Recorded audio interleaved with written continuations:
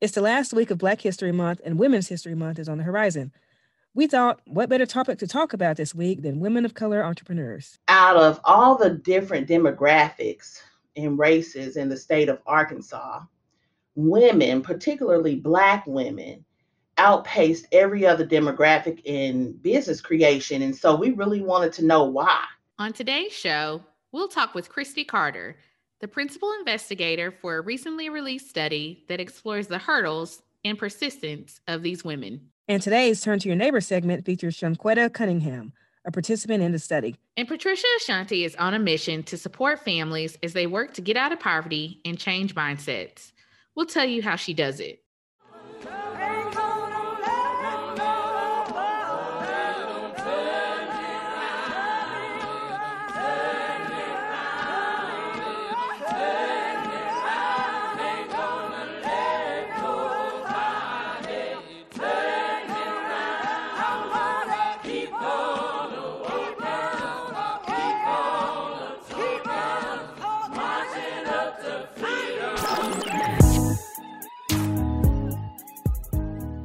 You're listening to the Black Belt Voices podcast, propagating the richness of Black Southern culture by telling stories from and about Black folks down South.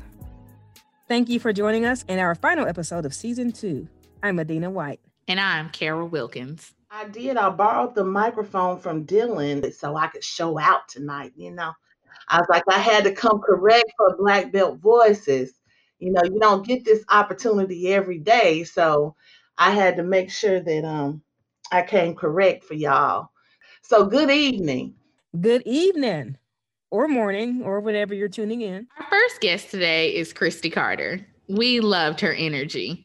I'm just Christy Carter. By day, I'm Director of Marketing for Outreach and Community Engagement and Academic Affairs at the University of Central Arkansas. Christy is also one of the founding members of UCA's Minority Vendor Partnership Initiative, which is part of the university's Division of Labor, Institutional Diversity, and Inclusion. Soon, you'll have to refer to her as Dr. Carter. She's finishing up her PhD in Leadership Studies at UCA. She is also the principal investigator for a study called Nevertheless, She Persisted, which is a phrase that became popular 3 years ago when Mitch McConnell made the remark about Elizabeth Warren's objections to confirming Jeff Sessions as Attorney General. One of my really good friends who works at UCA, her name is Dr. Gail Seymour. She actually used this during the suffrage centennial events that we had at UCA. And I said, hey, Gail, I'm really going to piggyback off of this because I think it's very relevant for this particular study to have a strong and powerful title. That's that part. But nevertheless, she persisted really has to, I guess, marries the backdrop of this study so well. And Adina, who, thank you so much, Adina, actually wrote the foreword for this particular study. And she starts off by saying, when we started this study in January of 2020, we had no idea that a national pandemic would come. We had no idea that we would be faced with the racial disparities so blatant and in our faces, right? So that's where that title and some of that energy kind of came from. I came together as the PI, so I'm the author of the study, but I had a fabulous team. Kara was one of our moderators, and Adina played a very pivotal role with her insight into the study. And lots of really strong women of color voices who came to the table to put some thought behind what we were doing. Adina and I had the pleasure of working with Christy on the Women of Color Business Owners and Entrepreneur in Arkansas study. Yeah, it was really neat to be involved with this project. And actually, when Christy invited me to participate, she didn't really know about this podcast. We were at an event pre-COVID, and she said, there's a study I'm working on. It's about women of color entrepreneurs in the Delta. They've expanded it since into Arkansas. She was just asking me because of my involvement in our community, but she was really excited about the podcast and the work we're doing with Black Belt Media. So I was just glad that she invited me along for the ride. It's actually a commissioned piece from the Women's Foundation of Arkansas. And it's a follow-up to a study that they actually conducted in 2019 on the economic indicators of women in Arkansas. And so what we wanted to do with this study was really follow up to see, hey, one huge finding that came out of that was, out of all the different demographics and races in the state of Arkansas, women, particularly Black women, outpaced every other demographic in business creation. And so we really wanted to know why. That was really the impetus for this particular study. How and why? Especially in places like the Delta, where we know the story of the Delta, how it's impoverished and we have intergenerational poverty issues there. And um, so how did women come to this place? Like how are they persisting in such in the face of such adversity? How do they continue to thrive? The original study that Chrissy is referring to was very helpful as far as statistics goes. It talked about economic indicators of women and was very data heavy, had lots of numbers. And that's great because you do need the data in order to find out why are women having barriers to opening and growing their business. This study actually takes it a step further and really tells the stories of the women of entrepreneurs and asks them what have they encountered and what are some of the issues that they're having and what are some of the successes that they've seen in growing their business. It was really more qualitative more than quantitative. Yeah, and as far as we know, it's the first of its kind here in Arkansas. The way they got to these stories was they had 6 focus groups in the study, and these women who participated were asked poignant questions to help figure out why so many Black women start businesses. And not to go off too much of the numbers are important. So I just kind of hit on the top 5, kind of like Chris Rock's movie, Top 5. Let's just talk about the things that resonate the most with the women. And the number one motivation, of course, is financial security, right? Women, 72% of our participants really wanted that financial security. And so under that, you had the flexibility of working your own hours. Mostly they wanted to pursue a passion, serve the community is big. Over 50% of our participants really felt like they had a commitment to the community, that they had to get out there and serve their population. And they wanted to see a vision come to life too. It's something that was boiling in them. They had an idea and they really wanted to see that come to life and to fruition through their work and their own hard work. So that would be the top 5 motivation that we get from that particular study. We talked about some of the barriers Black women and women of color face as they start their businesses. Number 1 was access to capital. And number 2 was racial bias and discrimination. As a Black woman, I can't help but to say, I was sad to see that. I was sad to see that Black women felt like, or women of color, because we looked at various races and ethnicities, but that second to access to capital, to the money, was, they agreed that a huge barrier was racial bias and discrimination. And of course, that came out in some of the focus groups. When we talk about the perceived legitimacy that they face. And that, I think that was probably one of the most telling, the most telling results of that particular study was that Black women and the links that they go through to be perceived legitimate in their business practice. In the stories you'll read in our study, some of our women business owners will go as far as putting white individuals in front, to be the face of the business. We had participants to say, I'm struggling right now on whether or not to put my Black face and my natural hair on a billboard. because I don't want this to take away from my business. And, so that is the heart of this particular study for it as the author and as the principal investigator.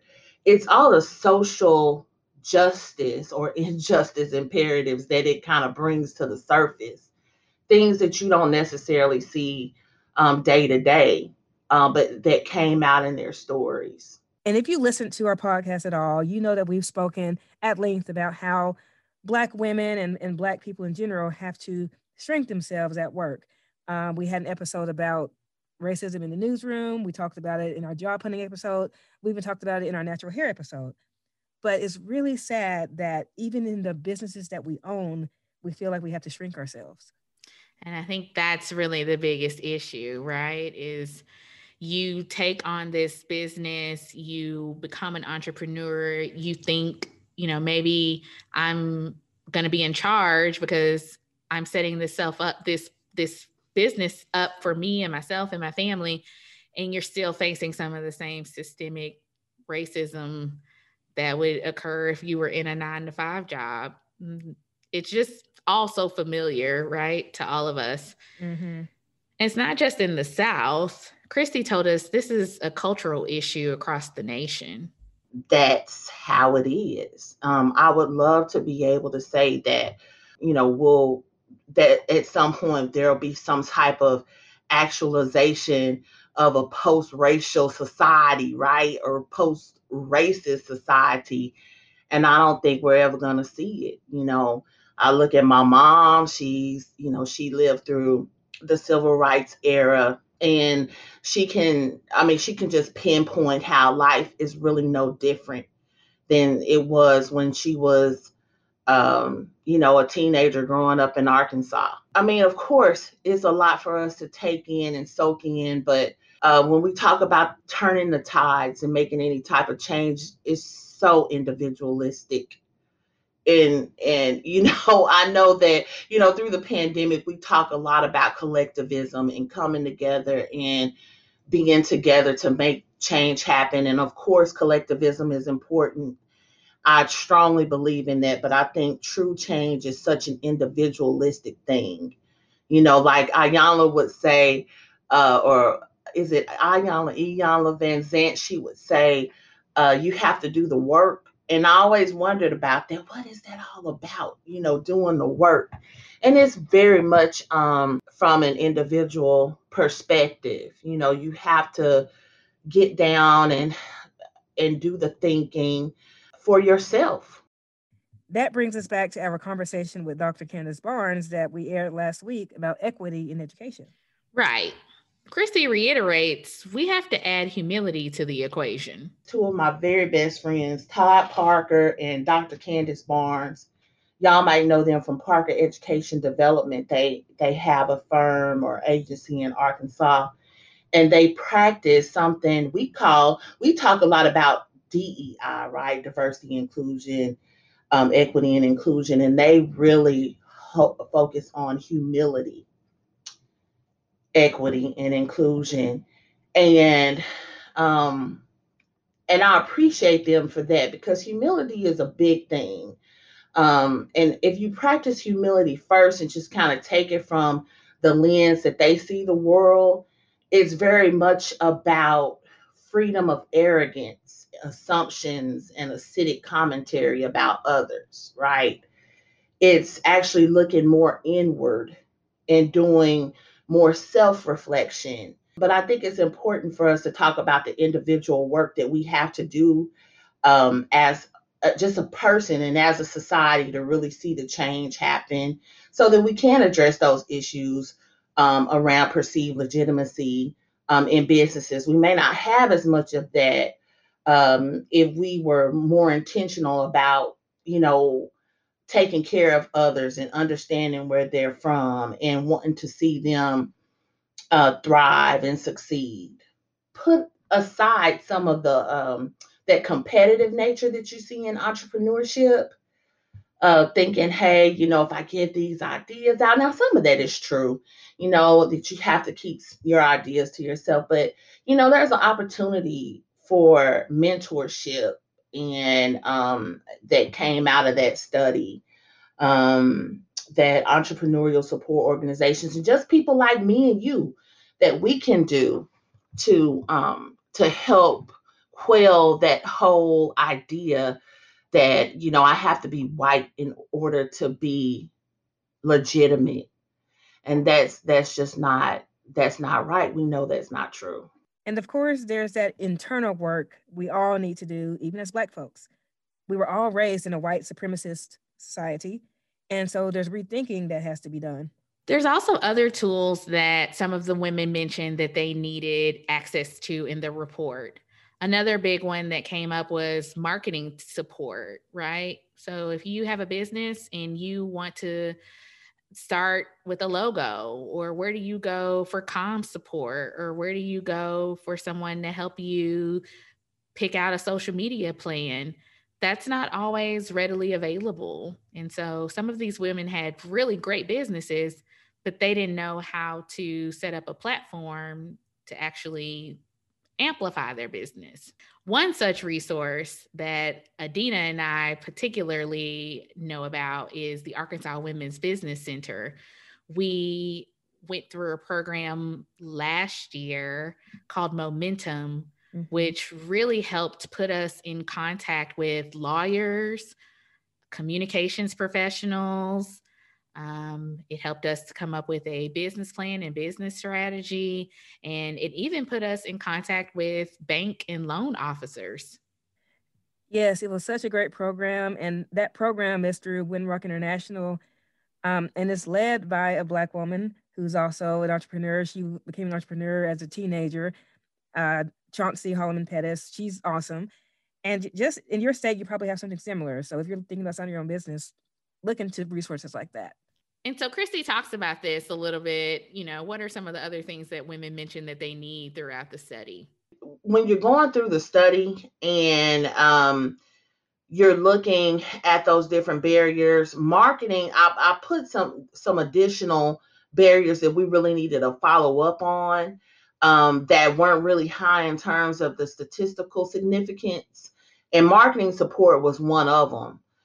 So definitely the marketing support. Something else we're dealing with right now, the broadband access in certain areas of the state. I mean, that's a long conversation. But broadband access was an issue. You talk about how can I, switch and pivot to a virtual world when, my internet is unreliable. The report on women of color business owners and entrepreneurs in Arkansas was released today. It's hot off the presses, and you can find the link in our show notes. We encourage you to check it out. After the break, we talked to Patricia Ashanti with Delta Circles, an organization that brings low-income women together to learn about investing and building business. And I'm glad y'all brought up Patricia Ashanti and Delta Circles, because she's one of those networks, those sub-ecosystem networks that go out and they do the work. We'll tell you how she does it after this. I'm Shanquetta, and I work with nonprofit and for-profit leaders to help them do what they do best. Hey, it's Katrina Dubins here with this Turn to Your Neighbor segment.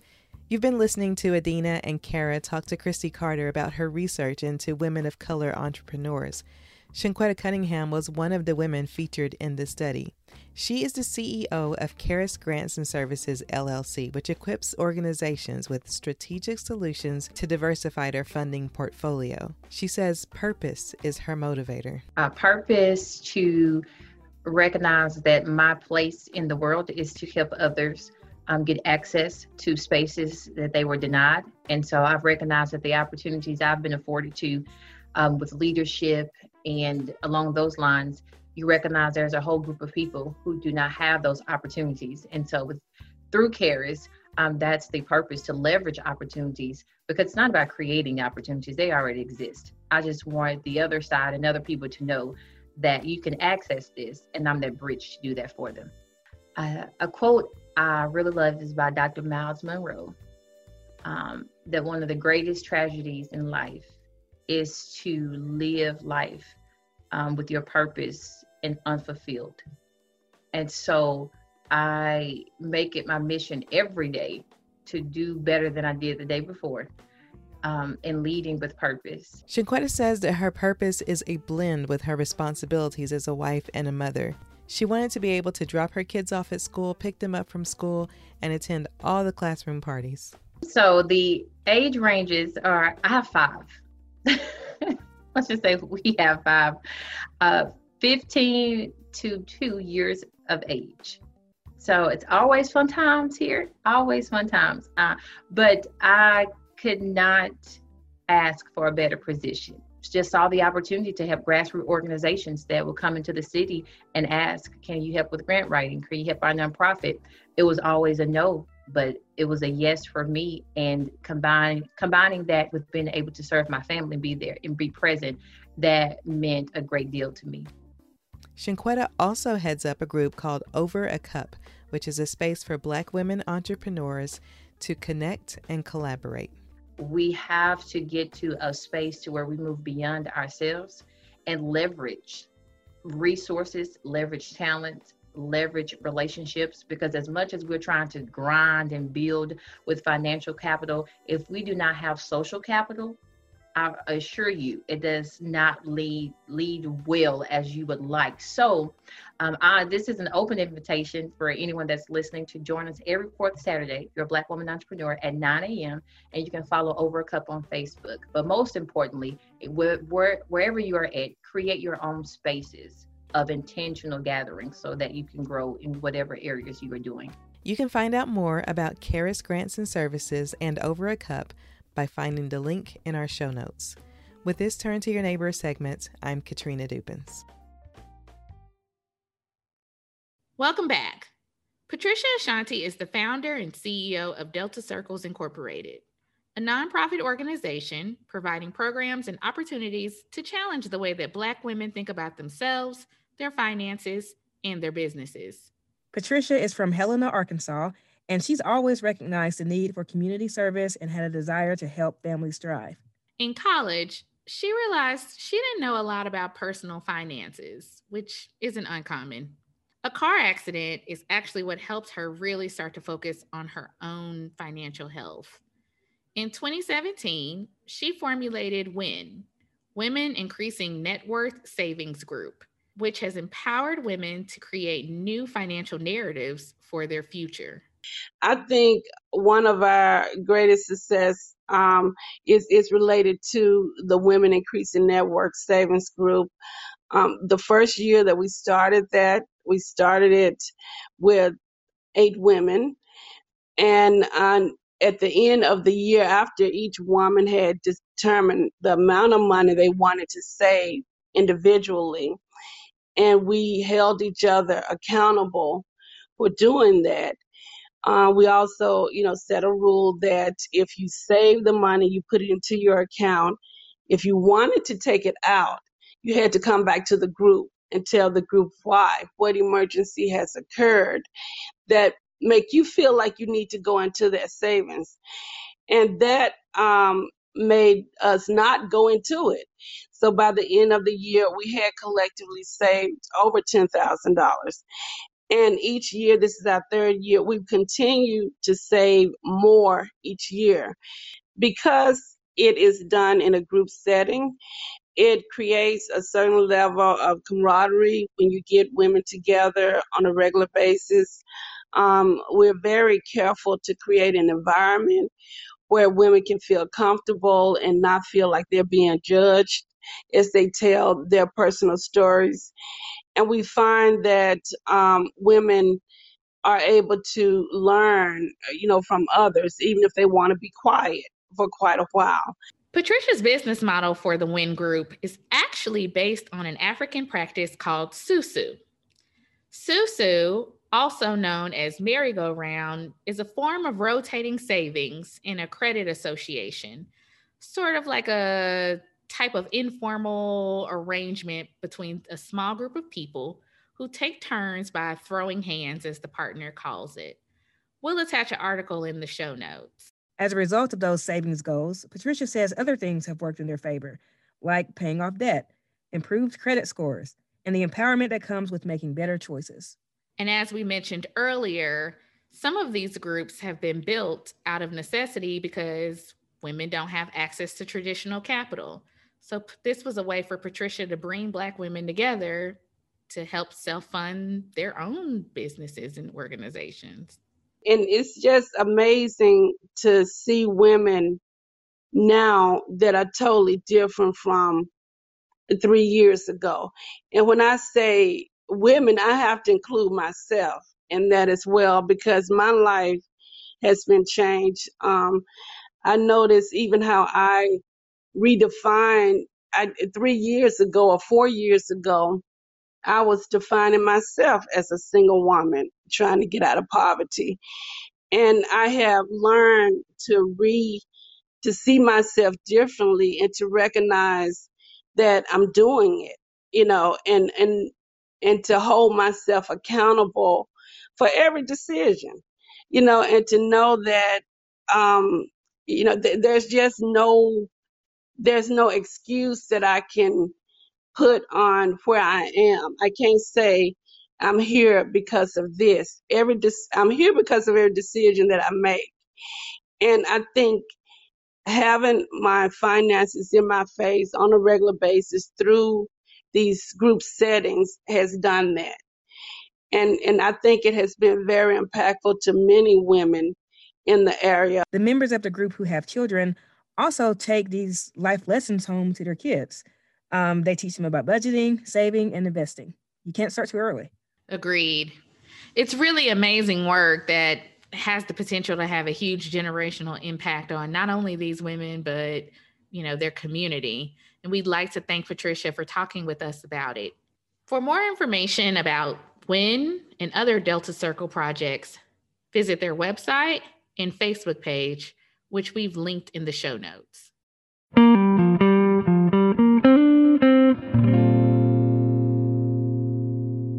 All right. So it's time for the call and response segment. And we're going to ask you some questions about being Black and Southern. You just give us the first thing that comes to your mind. You ready? Black and Southern.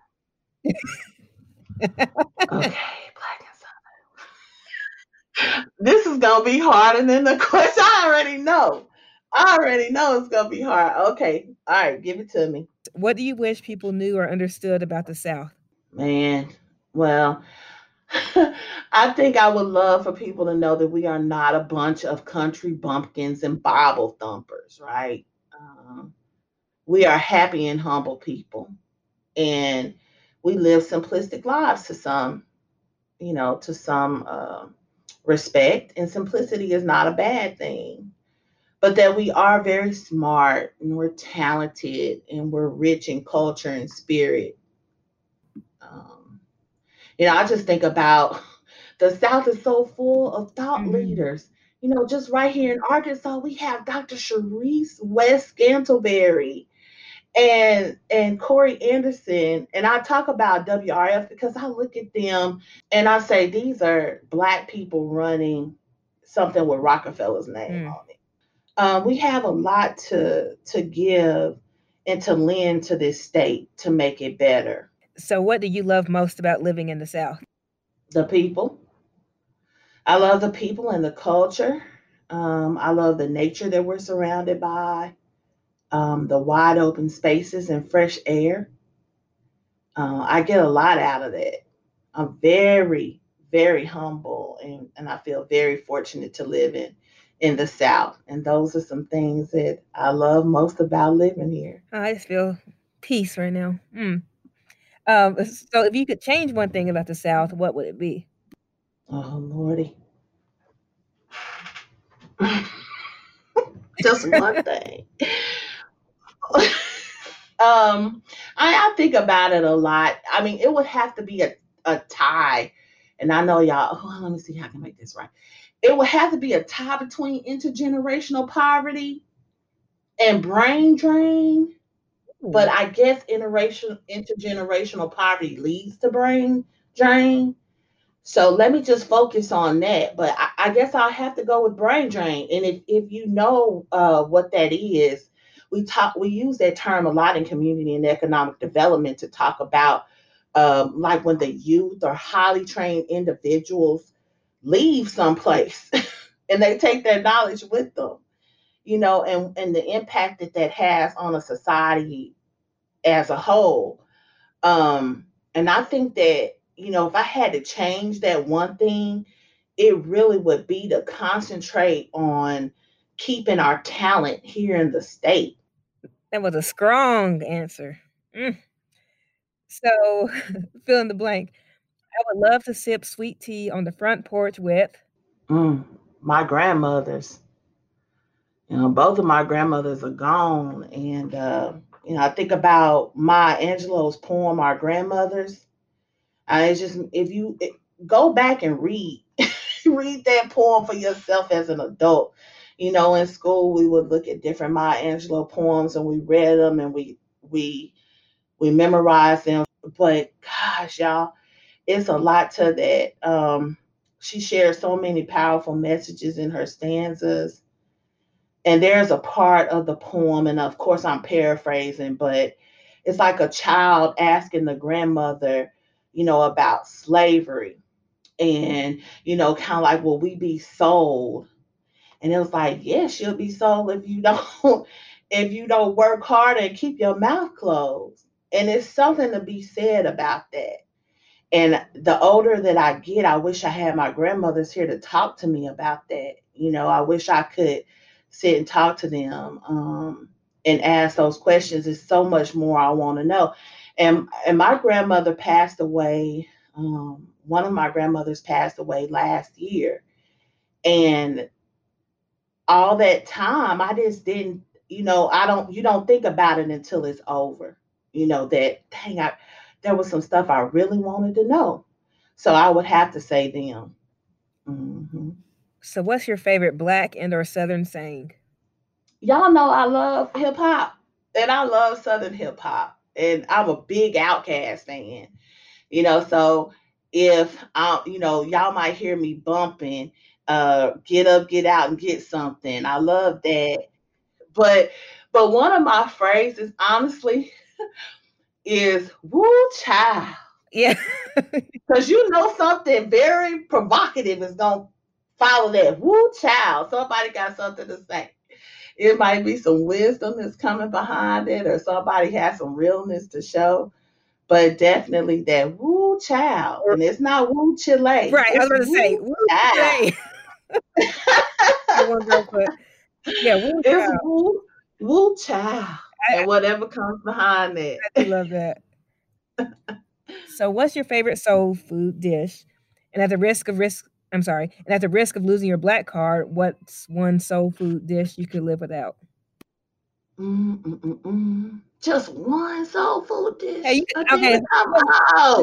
Soul food meal, your favorite meal. Well, for me, honestly, it's the collard greens and the cornbread dressing and your giblet gravy. Y'all say giblet or giblet? Oh, I say giblet. Giblet gravy. Giblet. I say giblet gravy. I gotta have all that. I gotta have all that. But I could definitely live without chitlins and pig feet and stuff like that. I'm good on that. I could live without that. Y'all might have to revoke my black card for just a little bit. But I'm not by myself when I say that, I'm sure. Oh yeah, someone else had just said chitlins on the show. That's right. I think it's like you can tolerate them or you don't like them at all. That's a very decisive, divisive food, even in the Black community. Yeah. Yeah. So finally, what's something awesome that's happened in your life recently? The biggest thing that happened is that we came together as one voice and one body to produce that report, and we finished it, and it is awesome. Again, we'd like to thank our guests, Christy Carter, Shanquetta Cunningham, and Patricia Ashanti for coming on today's show. That's a wrap for season 2.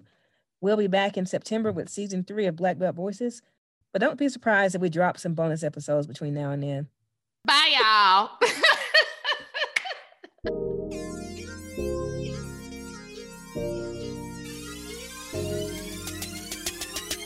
Thank you for listening. Be sure to subscribe and leave us a 5-star rating and a review on Apple Podcasts so others can find us. You can also listen to the Black Belt Voices podcast on most streaming platforms. This episode was edited and produced by Katrina Dupins and Prentice Dupins Jr., with music composed by Prentice Dupins Jr. Black Belt Voices is a production of Black Belt Media, LLC. Be sure to follow Black Belt Voices on Facebook, Twitter, and Instagram at Black Belt Voices, and visit blackbeltvoices.com.